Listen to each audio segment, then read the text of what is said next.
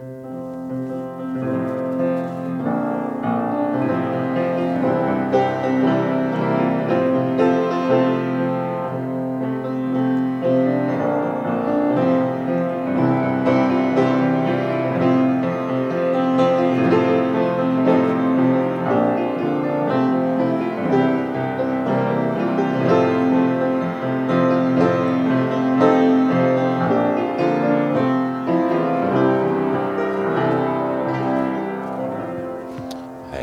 I'm glad there's power in the blood, aren't you? The blood of Jesus. I tell you, I'm glad that it was shed for you and me. His body was broken so that you and I could be saved. I'm glad for His sacrifice on the cross. I'm thankful for salvation.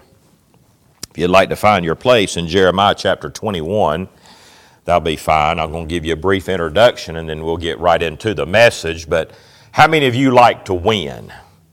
I know I do. Man, to lose is, I don't know anybody that sets out to lose. And matter of fact, when I was young, my dad had to teach me how to lose gracefully. And I still don't like it. But he did teach me how to lose gracefully, but you don't have to like it. And have you ever gone up against a team and maybe it's playing some sports on a sports team, or you went up against an opponent or something and you thought that you couldn't win, and no one else thought you could win either, and you didn't believe really that you could do it. But you know, there's stories in the Bible here where it appeared that the heroes of the faith were going to lose.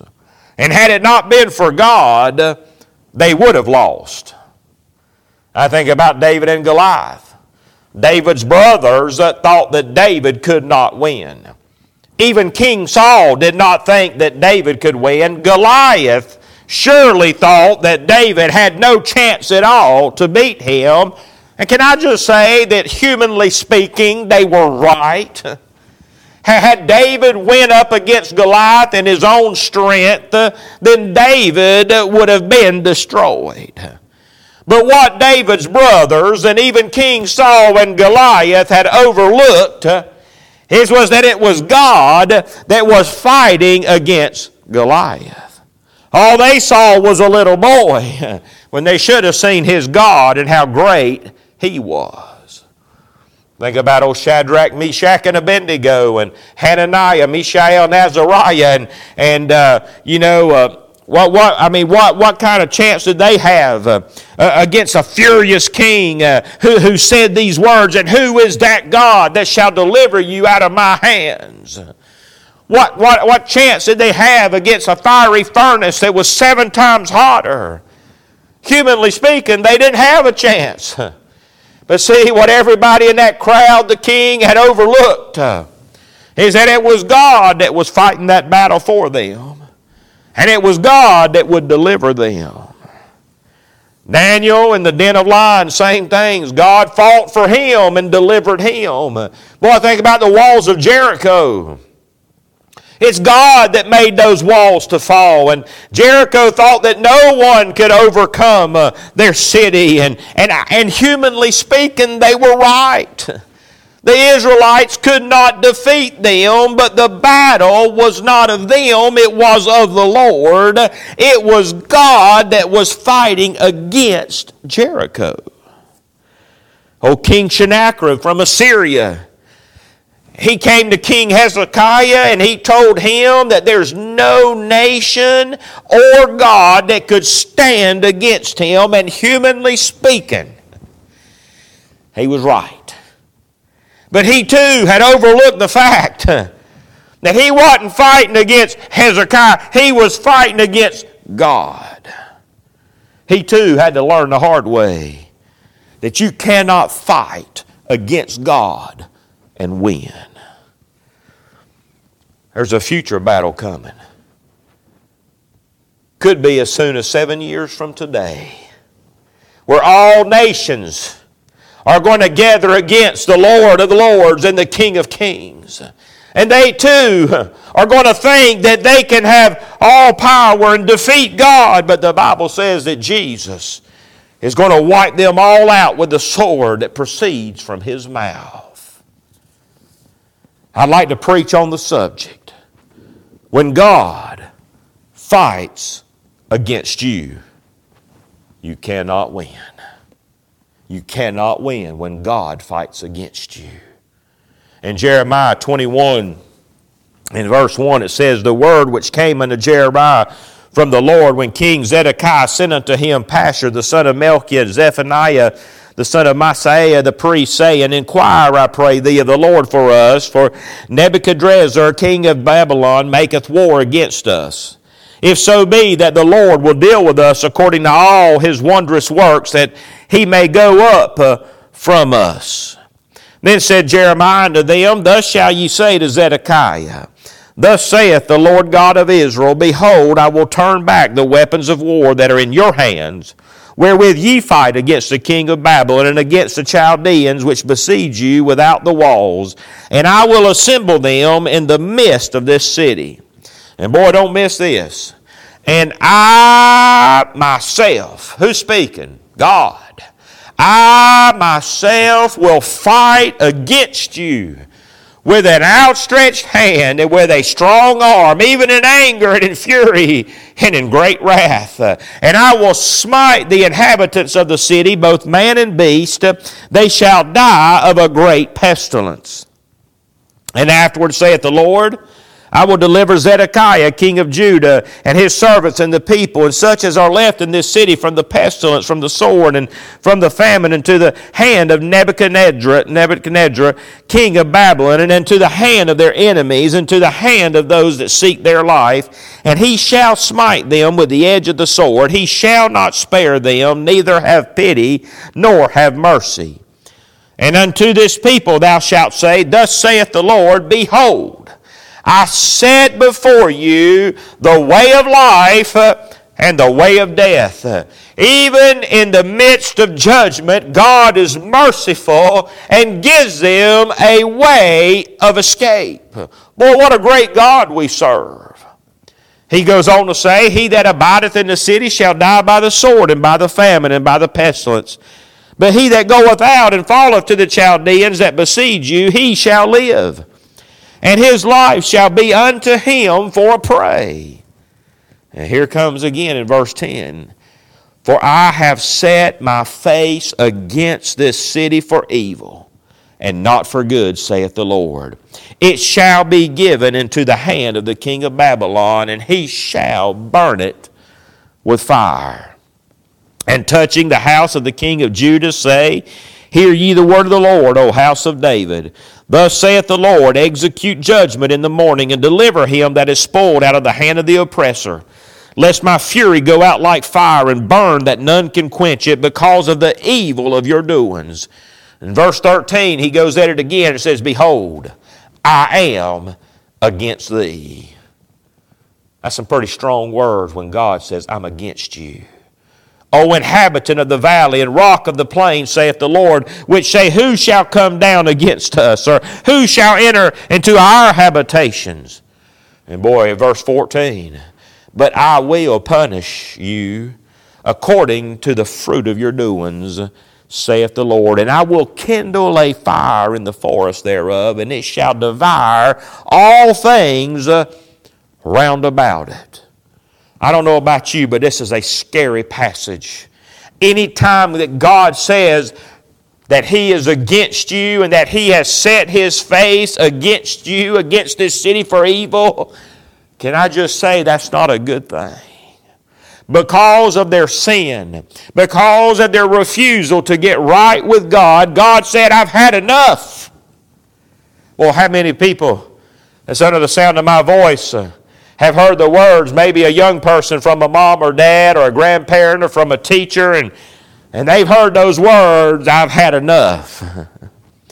Maybe you were just goofing off or not paying attention or being disobedient, not following instructions, not listening, but you heard those words, I've had enough. And you understood that things were about to change really quick. And if you didn't change, something was going to happen. How about you married men? Any honest married men out there? You ever heard those words?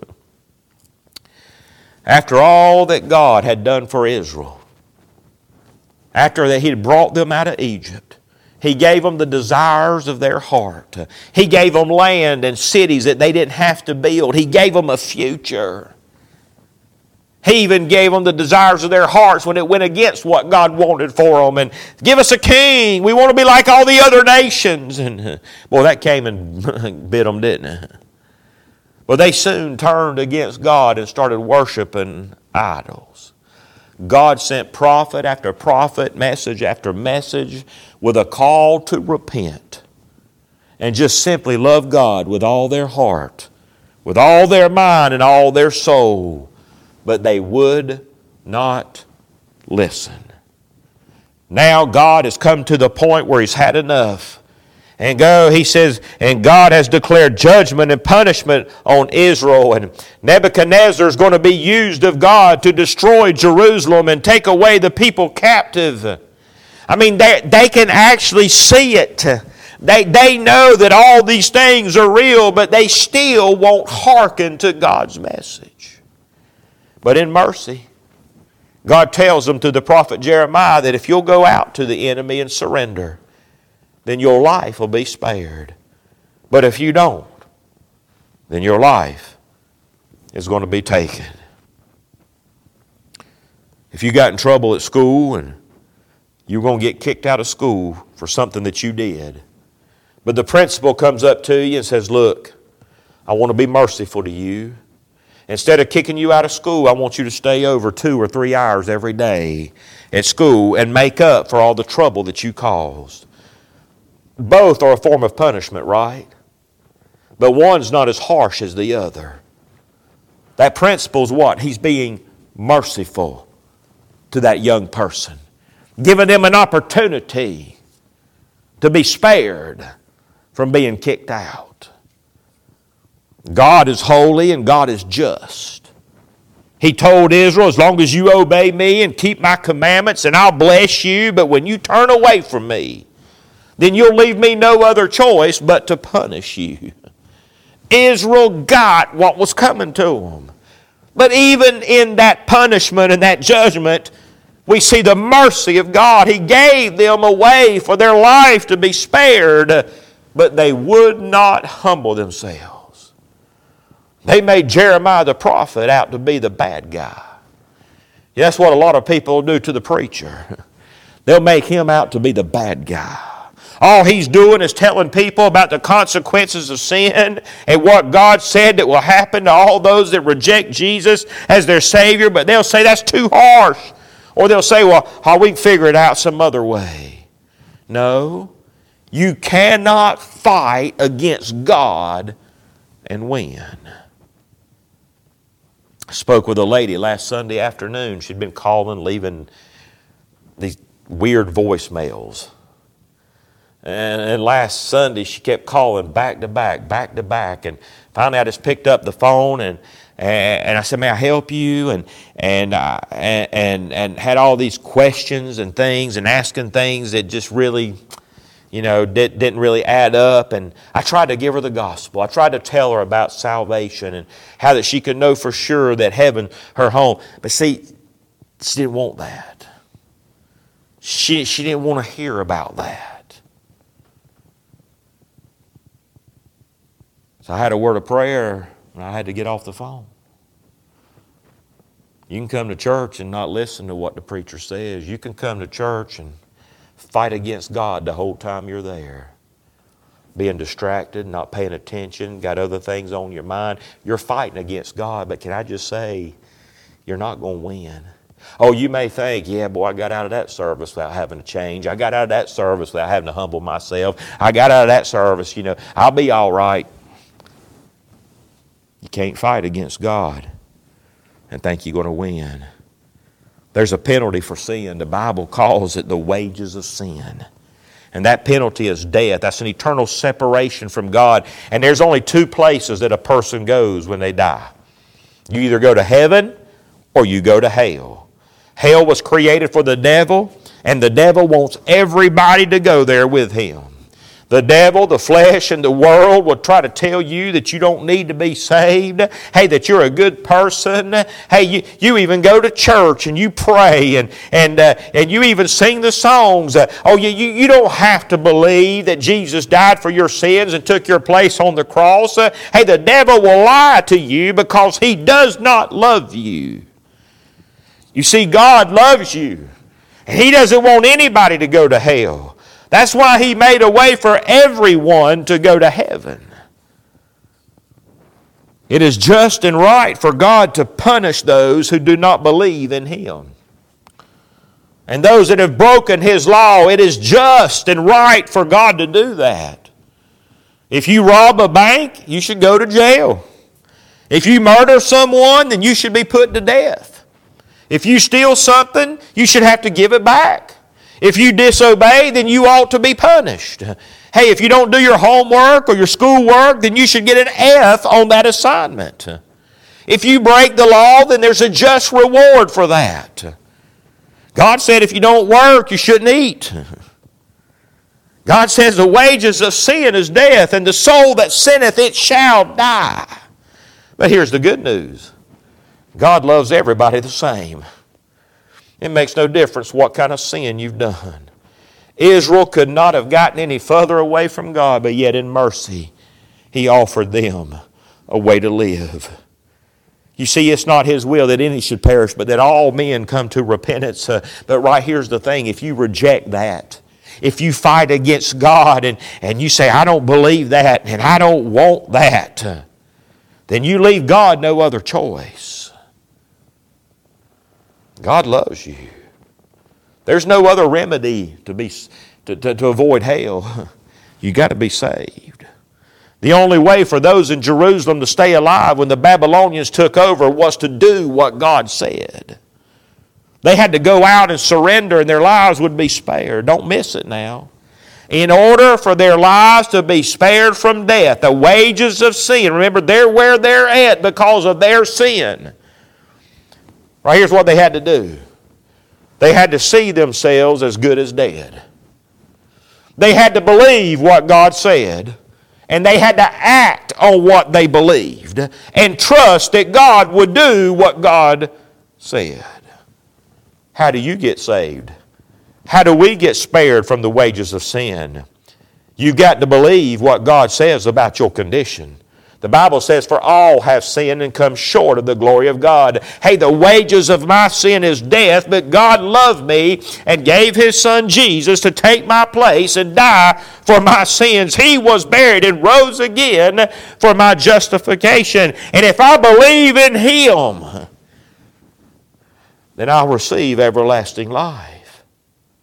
It's the only way for anyone to get saved and have everlasting life. I had to believe that, and everyone else has to believe that too. To deny Jesus and what He did on the cross for you is to fight against God. And we've already seen, we've already established the fact that you will not win. Thank the Lord we can be saved. But in order to be saved, you got to see yourself a sinner. You got to realize your condition, unable to save yourself. Believing that God gave His only begotten Son to die in our place, and He promises to save everyone that believes on Him and gives them everlasting life. Have you trusted Jesus as your Savior? If you haven't, then I caution you to not fight against God. Because God always wins. Maybe you're here today and you're saved, but you've been fighting against God by not keeping His commandments. Maybe you're doing things or listening to people or listening to things that are drawing you away from God. Hey, maybe it's some form of worldly music, rock and roll, country, or rap, or say some things that you're listening to and you're allowing that to control your mind. Or maybe you're just too much on the internet and trying to be entertained by stupidity instead of giving God your reasonable service. Why don't you quit fighting against God? Can I just say, you're not going to get any better. You're not going to get any closer to Him. Matter of fact, you're going to keep getting further and further away from Him. You cannot fight against God and win. But here's the good news. Makes no difference how far you've gone. God is merciful. He will forgive you and help you overcome that sin in your life.